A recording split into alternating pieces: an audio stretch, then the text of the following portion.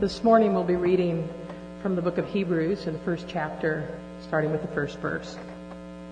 In the past, God spoke to our ancestors through the prophets at many times and in various ways. But in these last days, he has spoken to us by his Son, whom he appointed heir of all things, and through whom he made the universe. The Son is the radiance of God's glory and the exact representation of his being, sustaining all things by his powerful word. After he had provided purification for sins, he sat down at the right hand of the Majesty in heaven.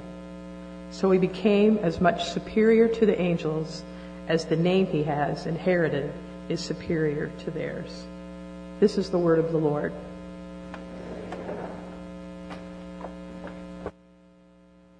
His name was Antonios, and he sat in a deteriorating second-story apartment located in a slum on the slope of a hill in Rome. As rain pelted the age-worn walls outside, a plate of bread and vegetables and a cup of sour wine rested on a makeshift table. The room turned dark with the coming storm, and Antonios lit a small lamp against the gloom. But when the light came on, the roaches materialized, scampering into the dark safety of cracks in the walls. In the next apartment, a baby cried, and the infant's father screamed obscenities at the infant's mother. An urgent conversation rose and then faded, and an unseen pair of business partners walked down the stairs. Somewhere in the middle of this muddy street below, a unit of Roman soldiers marched past, driven under the sharp orders from their commander. Antonios sat alone, thinking. That morning, his employer, a rough, burly man named Brutus, once again turned the task of picking fruit, pricing it, and the vegetables into an opportunity to ridicule this young Christian. The verbal jabs had become as annoying as the gnats darting to and from the shop in that pungent air, and Brutus was big and obnoxious and cruel. And Antonios cringed against the man's emotional blows, wishing he could strike back out of his hurt and embarrassment. And each time, instead, he turned the other cheek. And what it returned in kind was a slap on the cheek. Yet he bit his lip, nursed his wounded pride, and again asked for the Lord's forgiveness for his thoughts. In recent months, abuse of the church had escalated with the amused approval of the emperor himself. And now, emotional fatigue was taking its toll. Footsteps in the hall, a scream in the night, meaningless events that nevertheless set Antonius' heart racing. He'd been told that the cost of following the Messiah was severe, but somehow his experience was different than he'd expected. You see, in the beginning, he thought it would be all joy, unbroken, forever. That he would always feel the presence of God. He'd been taught that the Lord, the righteous judge, who would vindicate his new covenant people, was at hand. Did not the Scripture speak of the Messiah, saying that he had put all things under his feet? But the church, his church, had taken a great beating lately, and members of its various house groups had become discouraged and were questioning whether or not God was really in control. In their hearts, they wondered if God had closed his ears against their cries for relief, and some, in their disillusionment and doubt, had left the church altogether. Antonios himself had missed the weekly meal and worship for the past few weeks, and his heart had cooled. It had cooled, really, because of the tough times. Antonios' bitterness over his current circumstance was growing and slowly obscuring the truth. That night, though, the believers were to meet for worship and encouragement, and a rumor was on the street. The rumor had it that leaders had received a document from somewhere back east. Although discouraged and tempted to skip the meeting again, Antonios' curiosity was aroused, and he decided to travel the short distance to the neighborhood where the fellowship met. Entering the gathering room, he spoke greetings to several friends who also looked tired from their daily labors. The hostess offered some drink, and then the friendly banter began, but dejection held in the room, heavy in the air. When the meal was finished, the group's leader, a good and godly man of 70 years plus, finally arrived. Joseph was his name, and he was a bit out of breath, having met with the other leaders halfway across the city. He was visibly moved as he stood before them, smiling before a group of about 20, his hand shaking slightly from age. Joseph took a deep breath and explained that he had talked to the other leaders, and they'd allowed him to bring the first reading of a scroll to this house church. With a twinkle in his eye, the elder said, "I believe you will find it quite relevant." And then he unrolled that first parchment and began the reading with vigor. In the past, God spoke to our forefathers through prophets at many times and in various ways, but in these days, He has spoken to us by His Son. It's a fictitious letter. Creative. But creative along a historical line. Because the church that the author of Hebrews wrote to was in that kind of situation.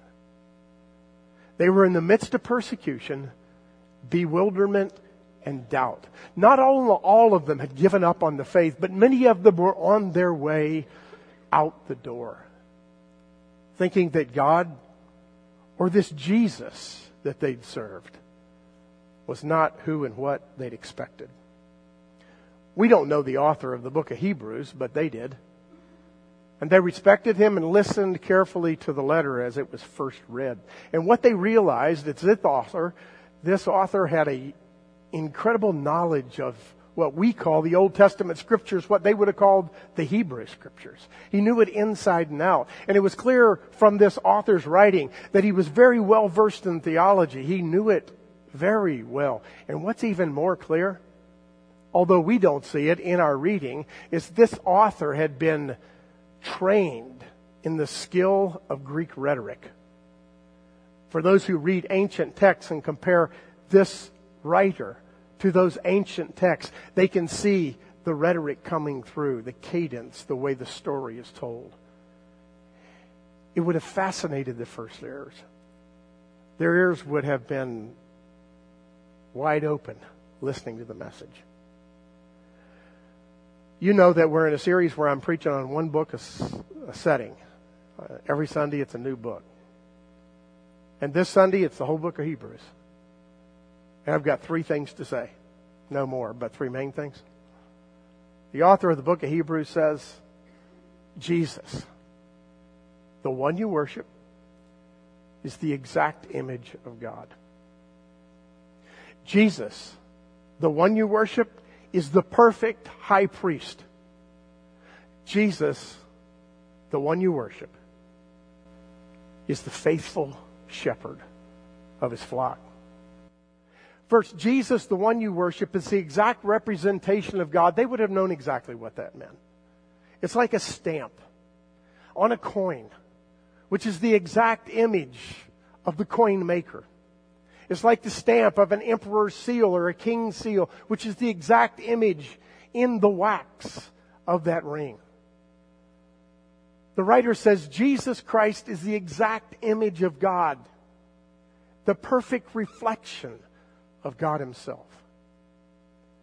But before they might have rushed on and said to themselves, oh, exact image, a copy, something exactly like God but not God, the author of the book of Hebrews says, I want you to understand exactly what I mean by exact image. I mean more than a stamp. He says Jesus is the radiance of the glory of God.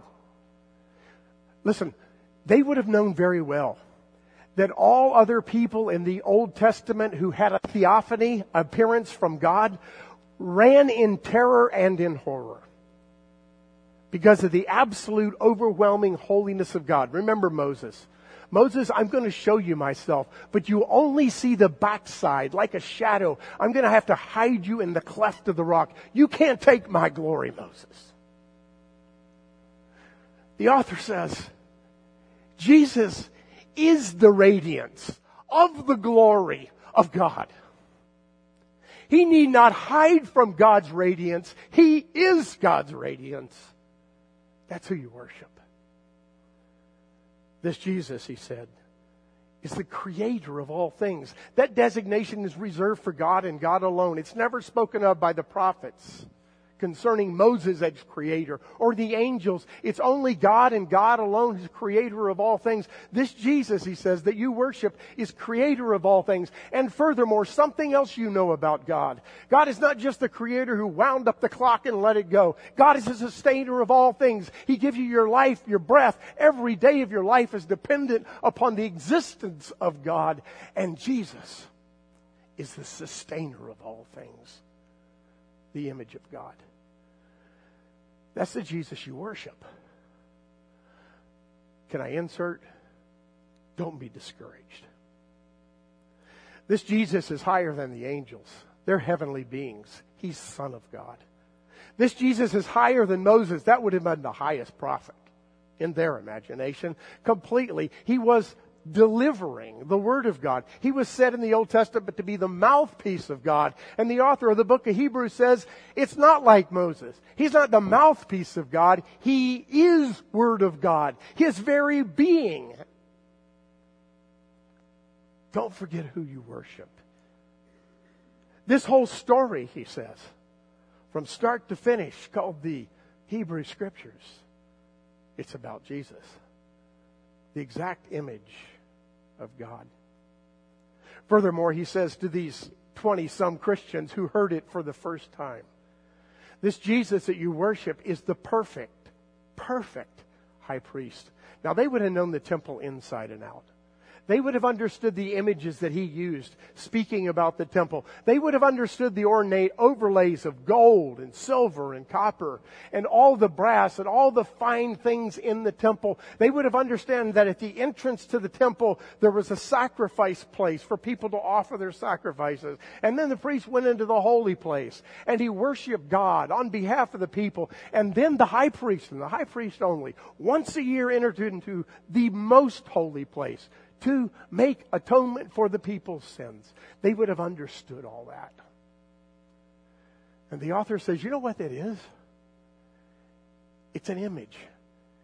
It's a shadow of an eternal heavenly reality. And when Christ came, he became the high priest who stepped into that eternal reality. He's a high priest, like the high priest that you knew, because he was human. As a matter of fact, he was so human, he understood you. But he was different. He was a different high priest because this high priest was the eternal high priest, and his work on his day of atonement was final and complete and eternal. This high priest actually became the sacrifice. This high priest abolished sin and death in his own body. This high priest is perfect. That's the one you worship. Don't forget it. Early on, when he's encouraging these Christians who may be bewildered or frustrated or overcome with their circumstances, he says, I want to remind you about your high priest. For we do not have a high priest who is unable to sympathize with our weakness. But we have one who has been tempted in every way, just as we are, yet without sin. Stop. Maybe I'm more of a cynic than you are. But had the writer of the book of Hebrews put a period at the end of that sentence and not followed it up, I could have been discouraged. Sure, he's a great high priest. Sure, he's sinless, and I'm not. all that does is just puts him further away from the reality that I live every day. He's sinless. I'll never achieve that. But listen to the next words. So, let us approach the throne of grace with confidence, so that we may receive mercy and find grace for us in our time of need. This perfect high priest that you will never be perfect like stood in your place. And so you can approach him with absolute confidence that he has already taken care of your sin and your guilt. Enter into the relationship with that high priest. That's who you worship. Don't forget it. You also worship the great shepherd. The author doesn't say anything about the great shepherd with quite those words until he gets down to the very end of the book. And it's in a benediction that you've heard me use over and over again on Communion Sunday. He speaks about that great shepherd. But he does begin by first speaking about faith. Hebrews chapter 11. You know that chapter? It's the chapter that's all about faith. They often call it the Hall of Faith. It's a list of people who have gone through all kinds of travails and have endured. And it's a list of people who never saw what we see. A list of people, most of which never saw or knew Jesus Christ and still were faithful. You know what the point of that is? Those people walked by faith, and the great shepherd walked with them. Because the shepherd always walks with his sheep. He opens that chapter with these words. I'll tell you what faith is, he says. Now faith is being sure of what is hoped for, and confident of what you cannot see. Does that mean there's no doubt? Absolutely not. If you didn't struggle with doubt, you wouldn't be human. But by the grace of God, you've been given enough faith to hope for the reality that you've heard about, and to have enough confidence just to walk towards that hope. That, says the book of Hebrews, is faith. And my friends, says the author, there's a whole bunch of people who have walked through a whole lot of life, sometimes much worse than yours, and they've hung on securely to whatever little faith they have. By the way, it's not about the amount of faith. It's about the object of your faith.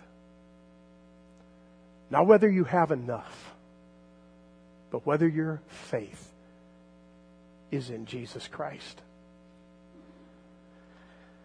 This great shepherd, he actually will let you walk through trials. Trials that seem like they're going to beat you up, because he knows it's for your good. One occasion, the author says, call it discipline if you like. You know, every father disciplines his child. He disciplines him for a reason. And God sometimes disciplines us. But that great shepherd walks with us. He'll discipline you, and with that shepherd's rod, you can remember these images from John and other places. He'll take that rod, that staff, and pull you back on course and tell you, walk with me. Maybe a little bit of an aside, kind of a silly aside. Remember directions before GPS? I mean, none of you who are 18 do, but the rest of us do. Directions before GPS was a map that you had in your lap as you were driving. That was even worse than texting on a cell phone, looking at a map and driving, but we did it. And you would try to find your way to the destination, and it seemed inevitably, as you got closer, it became more complex. Because when you got really close, the map wasn't that helpful, and you had some directions scrawled down on a piece of paper that Aunt Matilda had given you on the phone. and you're looking for this place and you can't find it, and maybe the map's out of date, maybe the road doesn't even exist anymore, and you're frustrated, and finally, out of frustration and because your spouse is nagging you, you stop at a corner gas station and ask directions, right? And Freddie Brown says, yeah, it's just down that way a little ways. Go down there and take a left at that light pole, and then take another right. Keep going. Go through a forest, come out over there, and you'll find this tree, this big tree. It's an oak tree. Take it right there, and it's going to become a dead-end road, and it's a dirt road, and you can make it. Just go that way. And I'm thinking, I've done so many times, I can't possibly remember all those stupid directions. And I get back in the car, and my wife says, you know where we're going? Yep, know right where we're going. So off we go. Just go that way, he says. What I'm saying is this. That's not how Jesus does it. He doesn't say, there it is, go that way. He said, there it is, walk with me. I'm a guide, not a map. I'm not the guy at the gas station who tells you where to go. I'm the great shepherd who's going to lead you. And you're going to get off track, and I'll pull you back up. And I'll set you on the right path. And I'm always going to be there. Go with me. You know, the great shepherd is also our Heavenly Father. We use lots of images to speak about God and Jesus Christ. And every image breaks down because not every earthly father is a very good example of a father. But God calls himself our Heavenly Father, and on occasion you remember, if you're like me, being a father. And you remember when you were a young father and all the mistakes that you made. I think we had to have a Sunday school class called Stupid Mistakes That Parents Make. And all we should do is just share all the dumb things we've done and the stupid mistake. It could be cathartic, really it could. It could be really good for us because we've all been there, and I can remember a number of them, and they just haunt me. This one doesn't haunt me as much as it reminds me of who I'm not. When my son David was only 8 years old, we were in Cub Scouts in New Haven, Connecticut, and I had no idea what Cub Scouts was about. I'd never been a Cub Scout. And apparently at a particular time in Cub Scouts at that age, you enter a thing called the Pinewood Derby. Yeah? You know about that, right? So it's this little rectangular block of wood that you get in a package, and it's got some wheels in it that you tap into these little places they've carved out in this block of wood, and you run this thing down a track, and you're supposed to make something of it. And I'm in this group with all these guys who are way out ahead of me in terms of Pinewood Derby. They've done it before. Their grandfather and their great-grandfather did it. They know exactly how to do it. And what's further, they're like engineers or something, you know.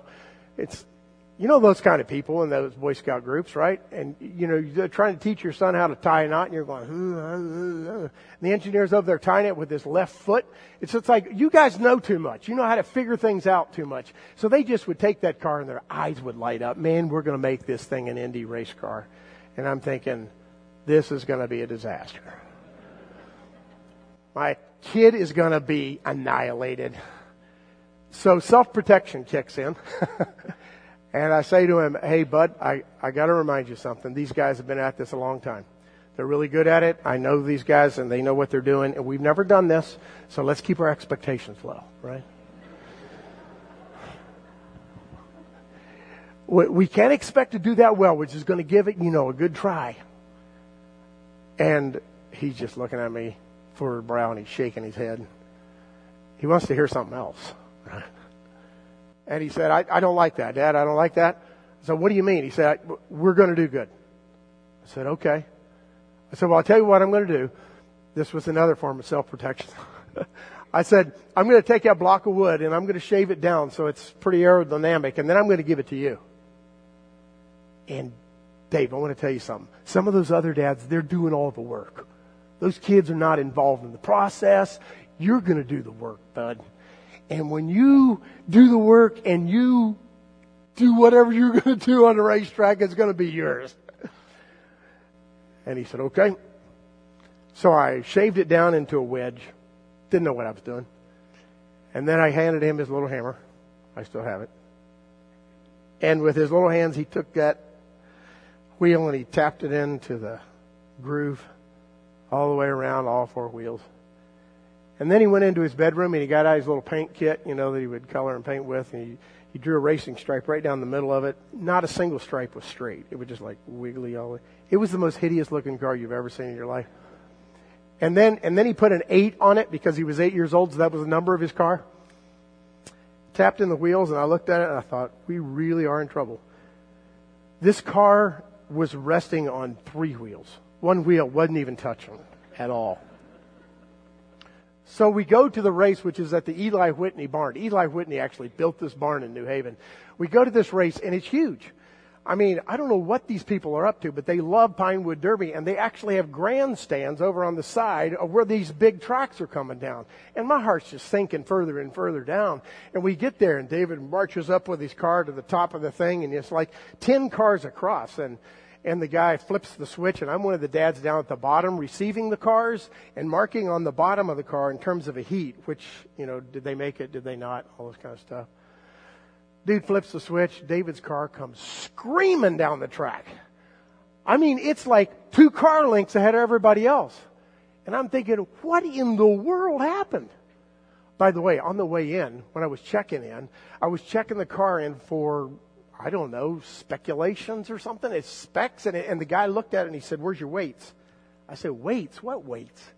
He said, you need some weights on this car. It's never going to go down the track very fast. I said, I don't have any weights. He said, well, here, I got a bunch of pennies for people like you and some glue.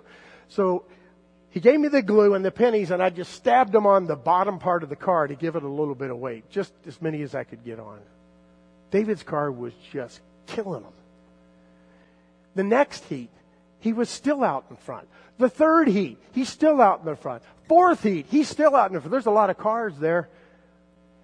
This little kid wins the entire race with his car resting on 3 wheels.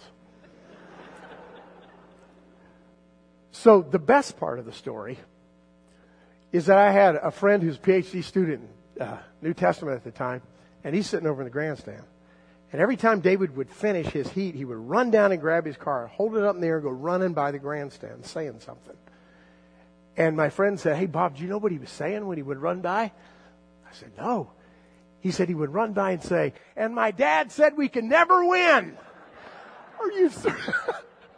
Now look, I didn't really say that. But that's how he took it. And what I want to say is when the author of Hebrews writes about the race of life, which is a marathon and not a sprint, Jesus is not saying, keep your expectations low, kid. You're not going to make it. He's saying you can do it. Run hard. Strengthen those feeble legs. And beyond that, I want to tell you something. I know the reason you can do it. Because I did it. And you're mine. And I am with you. And you're going to cross that finish line. That's Jesus. I've got a flurry of whenevers for you as you leave. Whenever life's overwhelming and you feel like giving up, don't. Strengthen your legs with the encouragement that comes from Jesus, who finished ahead of you. When you've done your best and your best doesn't seem to be good enough, remember this. He's the author and perfecter of your faith. He takes your best efforts and perfects it. So keep going. Whenever you've fallen again, once again to that sin that just beats you up and you're completely debilitated, and you want to make yourself the sacrificial animal because you can't figure out what to do, don't. Remember this. Jesus made the once for all sacrifice for you. Just get back up and keep walking with Him. And whenever you're standing alone for right and nobody's standing with you. Remember, Jesus is with you, and he was there. Remember the Garden of Gethsemane? Just absolutely beat up by life. Standing for what was right. Knowing that he had to do the will of God, but begging not to have to do it. And where were his faithful disciples? Asleep. He was alone in his loneliness and in his doubt. Do I have to do this, Father? When you're there, he's there with you because he's been there. When you're discouraged, well, about life, not just about yourself, that everything's going wrong, that this world is just getting worse and worse, just remember there's an eternal city. God has said it will be. Its builder and its maker is our Lord. And eventually you will inherit that city. Keep your eyes on Jesus, the author, perfecter, and completer of your faith. Keep your eyes on Jesus. Because as Paul said, probably not the author of the book of Hebrews, the one who's called you is faithful. And he is going to do it. In spite of you. Keep your eyes on Jesus. Let's pray. Lord, thank you for being our Redeemer, our Lord, and our great Shepherd. You never leave us or forsake us. Nothing overwhelms you, Lord. Sometimes we think maybe our sin is too much. And you couldn't possibly forgive, but that's not true. Sometimes we think our faith is too weak, but that's not true. Sometimes we're so overwhelmed with doubt that it feels like we have no faith and we will fall permanently, but that's not true. Because you have called us. You have chosen us. And you will complete your good work within us. You will perfect us. Tomorrow, Lord, may that just be with us everywhere we go. May we feel the presence of that great shepherd, that high priest, that exact image of God in our lives. And we'll thank you for that. In your name we pray. Amen. Please stand.